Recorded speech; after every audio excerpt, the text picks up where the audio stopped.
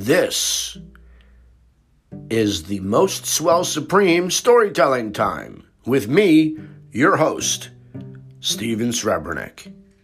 Have a swell day, and thanks for listening.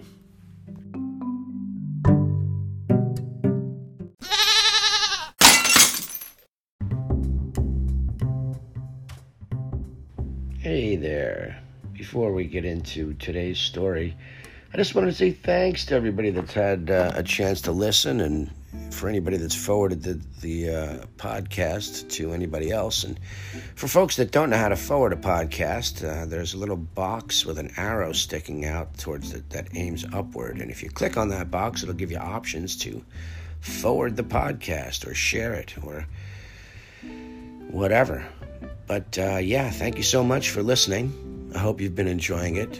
And please give me some feedback if you have an opportunity sometime. Thank you so much again, and let's get on with the show.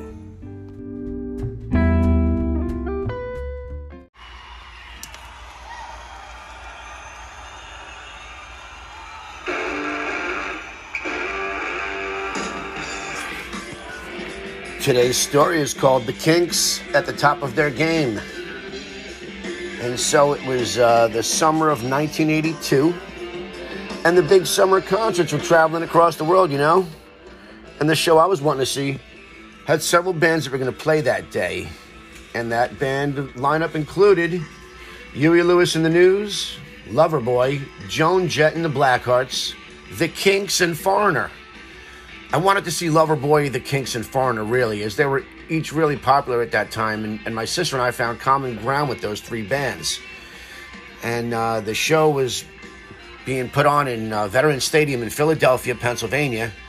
And, I don't know, for people from that area, Veterans Stadium is now a long ago raised sports and entertainment venue that used to be the home of the Philadelphia Eagles and the Philadelphia Phillies, besides being a great place to see a big music show. So my sister and I, we were both excited to see this show when I bought the tickets. And, it was one of those 1980s Ticketmaster purchases, which meant the visit to the mall, going into the JCPenney or Sears, whichever had the computer that generated the tickets and got them there. And she was most excited to see Foreigner. And I was most excited to see the Kinks, out of all the bands that day. And man, it was a scorcher out. But she and I ventured from East Windsor, New Jersey to Philly, a mere 50 miles away, because we knew it'd be worth it, and it sure was. Like other summer, summer shows I've been to in Philadelphia, we were sizzled like cheesesteaks on the grill throughout the day while attempting to enjoy the musical adventure. It was hot, somewhere above 100 degrees. And barely any water was to be had at the stadium, and it was sold out. And so the field where we were standing and sometimes was sitting was packed wall to wall with nowhere to go. And if you moved from your space, good luck finding your friends or getting another space anywhere near where you were sitting previously. If something bad were to happen, it would be hard to get out of a situation with that many people, with the attendance somewhere at over, 75,000. So my sister and I bought a big soda, and we thought that'd be okay for the duration of the show. We each had one, and that was a ridiculous thought at best. We found a spot on the field just off center to the right side of the stage, about 100 feet from the stage, and I had my, usual pile of pre-rolled joints and an additional just-in-case bag, of unrolled weed, if I had somehow ran out of the ones that I had rolled for the show. And having a bunch of joints at a show, where you'll be in the same spot all day long, a lot of times works in your favor, because if you share, then people will hold your place if you need to use the restroom, or if you want to go and get, food or whatever. Even if both you and who you're with have to leave for a while, those people will hold your spot if you've shared with them usually. And, and I tend to be a talker, obviously, so, meeting people at a show is not only easy for me, but it's a pleasure I look forward to when I'm going to a concert, I like connecting with people at a show with whom we share a great common feeling about. I've yet to make any real friendship that lasted longer than the show, but I did become pretty good email friends with the district attorney of the biggest jurisdiction in the Bahamas after he and I were nearly arrested in New York during a further concert, what was it? The Sony Theater, I think it was called, or maybe no, that's what it was. It was called the Kodak Theater, where they were hardcore about nobody smoking weed there. And I mean, what a joke it was, because so many other drugs were being consumed instead. But the thing that that was that during a concert where they didn't enforce the anti-weed laws, the rich, delicious, oh so stinky smoke drifted through the walls of that theater into the next door, where in New York City everything's really close. So one theater is right next to each other, and the Kodak Theater happens to be right next to the theater where they were showing The Lion King. Okay, the big, hugely famous and popular big Broadway show, The Lion King. Well, during one of the shows, the weeds crept through the walls there and got into the Lion King theater, and after that, they made sure that they couldn't smoke pot at the Kodak. So anyway, we were caught smoking pot during that Dead show, and my goodness. And the fact that this guy being a district attorney of another country literally got us out of being taken away, as it was being pointed out to us that was happening to others in our shoes that evening. And there were other people being let out, so we were very, very fortunate. Well, we kept in touch for a few years, and I've not written him since 2014. And other than that, I hope he's doing okay. Anyways, folks, it is nice to connect with people at a show for the few hours where you share that awesome experience together. And then, like leaves falling from autumn trees being blown away by the wind, we all go our own ways, back to lives none of us will ever know of each other. That day when Huey Lewis and the News came on stage, it was more than uneventful to me and barely memorable, other than I thought that they sucked. They had one popular song, and to me it was trite pop trash, not worthy of my time, being a rock and roll snob at that point in my life. Next up was the always fun Joan Jett and the Blackhearts. Since they were second up, they had the responsibility to get the audience on their feet, interested, make them have fun, and leave the stage with everyone looking forward to the next band. And Joan did not disappoint. With the big extended length encore of I Love Rock and Roll, she did her job completely. And then next up was Loverboy. Now, it's easy to dismiss a band like this because, they're a few-hit band with no album that stands out as incredible. But the kicker is that the few hits that they had, like Everybody Who's Working for the Weekend, or When It's Over, or Turn Me Loose, all good songs, were, the highlight of their short set.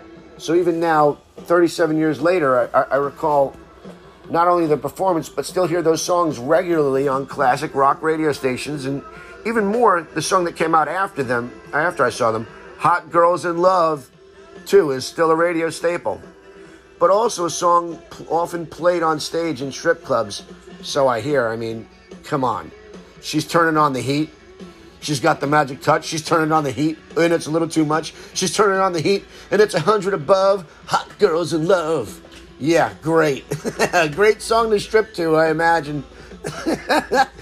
So yeah, Loverboy was good live. And as a matter of fact, I was impressed enough that 2 weeks later, when I heard that they were playing nearby in Jersey for only $20 a ticket on a boring weekday summer night, I went to see them again, and they were also great that night. The opening act? Huey Lewis and the News. Nope, I did not like Huey Lewis that night either. But yes, I did like Loverboy both times I saw them. And then in the summer of 22, I saw them again, opening up for Styx and REO Speedwagon. And they were still a lot of fun, playing all those same great songs. Nothing more, though. Just they're 7 great songs, and that's about it.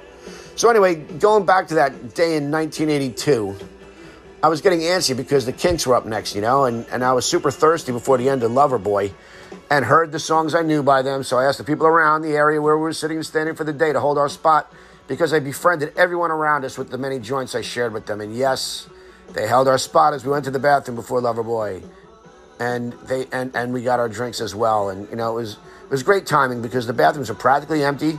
And the food concession stands were also relatively low in volume of customers at that moment. And, we grabbed our snacks and drinks, and we made our way back down to where we were hanging.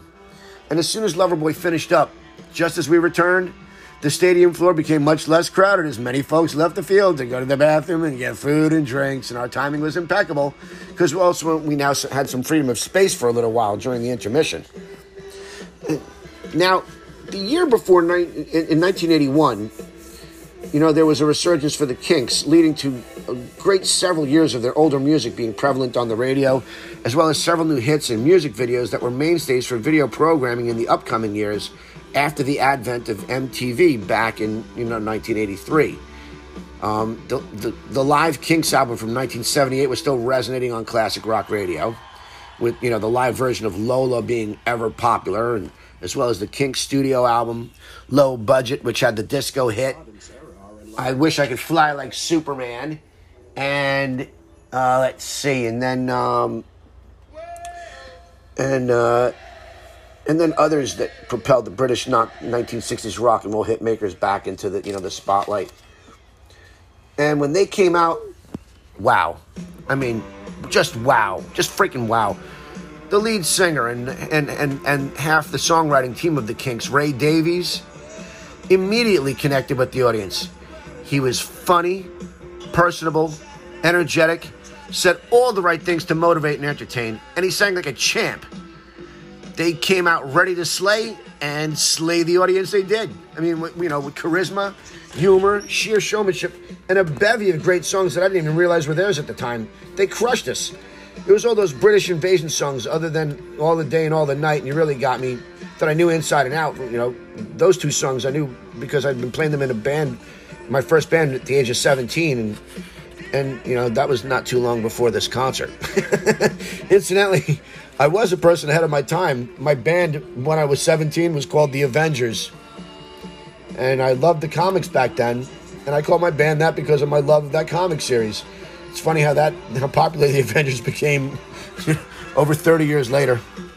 But anyway, but yes, the Kinks. They played many songs that night that I didn't know were theirs.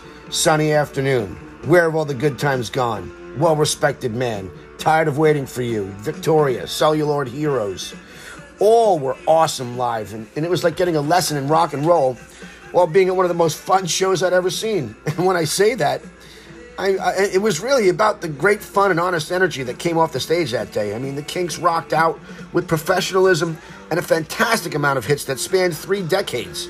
Most other bands do not seem to be, having as much fun and connect with the audience in a party-like fun, with a musically happy atmosphere. So the Kinks were really at the top at doing that. And it was a real honor and a treat to see that great band that day.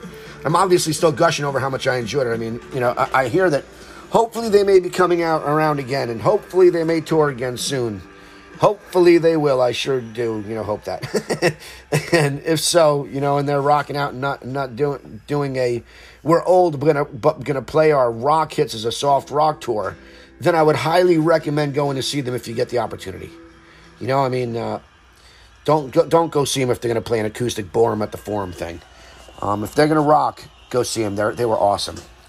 Every song that they played wanted us to move and sing along and rock out. And after a half an hour of raucous dancing and singing and grooving to every single thing that they played, Ray Davies, stops the show to talk to the audience, tell some stories, and then called for the stadium to turn the water hoses on. And then they proceeded to shoot water all over the as much as they could that the water would reach for at least 5 or 10 rows of water across the place, to cover the people that never left their seats that were up front. They shot them with enough water, it looked like, to basically save people from getting heat stroke. And, I know I felt like that, and I had stuff to drink, so I imagine the people that were close to the stage, and they were less likely to go anywhere for fear of losing their awesome place to see the show. And, so they got soaked. It was funny. Anyway, Dave Davies and the rest of the band were tight. Excellent. And man, did they get those many, many thousands of people up and dancing around. And then like a quick blink, because time flies when you're having fun, Ray tells us it's time for the encore, and the place goes wild. The Kinks played 3 more songs and then left the stage with an audience that wanted more. We will return to the segment just after this break. Now back to our story. Unfortunately, sometimes it's difficult to follow an act on stage, even if you know the following act is great in its own right, And this was one of those days for Foreigner, as far as I was concerned. And, after the Kinks left the audience in a pool of sweat and fun energy, the obligatory 20-minute stage set change occurred, and it was none too soon that they finished because it was so unbelievably hot out when Foreigner finally hit the stage. And, they were a band I'd always wanted to see. But after seeing the Kinks, they were a letdown to me, sadly. Not only did Foreigner just come out and play the songs without connecting to the audience by chatter or otherwise, their songs came across as lackluster because when the Kinks played, they were able to take their old hits and bring them into a more contemporary sound and, get everybody to dance and sing along because it was genuinely fun. And Foreigner just seemed to be going through the motions, and I was so upset. I sincerely believe that, bad scheduling acts can make a great act seem mediocre, and that might have happened to Foreigner that day. And, maybe they were just hot from the heat, which is totally possible. And, maybe they shouldn't have just come on after a more energetic and more audience-connecting band. But that day, I preferred the Kinks, and even though Foreigner was really, really good, their vibe was a whole lot less playful. And I have no idea, of the exactitude of the answer, in my rhetorical commentary about that, other than I'd seen this happen one other time. And after that time, and it was 1991 when Metallica and Guns N' Roses, thought it was a good idea to do a tour together, where each night the bands would trade off being the headliner. And it was not a good idea. Not only did Metallica blow the doors off Guns N' Roses every night they played, but, at some point during the tour, after a couple shows after I saw them, James Hetfield, the singer of Metallica, ended up with third-degree burns because of a mismanaged special effect, and I personally think that it was intentionally sabotaged by the Roses camp, but honestly, that's an unsubstantiated, out-there opinion that can be called an out-and-out conspiracy theory with no basis in fact, sort of like my own belief that Courtney Love, while on drugs with Kurt Cobain, put the shotgun under his chin and pulled the trigger and killed him. And some conspiracy theories are actually true, and even though that's never been proven about Courtney Love, Kurt had too much drugs in his system to have been able to either put the gun under his chin or to pull the trigger himself. Anyway, the funny thing about Metallica and the show with Guns N' Roses was that the one I saw was in the Meadowlands in New Jersey, and Metallica crushed the audience, and they were not headlining that night. So by the time Guns N' Roses came out, it was anticlimactic with over 2/3 of the audience leaving before the end of the show. Okay, let me get clear here. Before Guns N' Roses even came on, an exodus of at least a quarter of the stadium left as soon as Metallica were done playing. So people left not wanting to see Guns N' Roses. A quarter of the place left straight away. And it was not just my opinion that they'd been overshadowed by the act before them. 6 months later, I ended up seeing Guns N' Roses, where they headlined, and they had Blind Melon opening up for them. And that night, Guns N' Roses was spectacular. So, it can just be circumstance where, the band before you comes on and blows the doors off, and even though you're great, you're just not able to compare with the type of vibration that the previous band gives off. Metallica, who could go on after Metallica? I don't think anybody. Anyway, I never went to see Foreigner after that day in 1981, but I do imagine had I seen them without the Kinks coming on before them, I might have actually enjoyed their less intimate vibe. Nonetheless, I'm happy I got to see the Kinks at the apex of their career. And my sister and I had a great day of music that we've not had the opportunity to do since. So it's a very, very special memory for me. Thank you so much for tuning in and listening today to the Most Swell Supreme storytelling time. And I am your host, Stephen Scott Srebrenik. Hope you have a great day.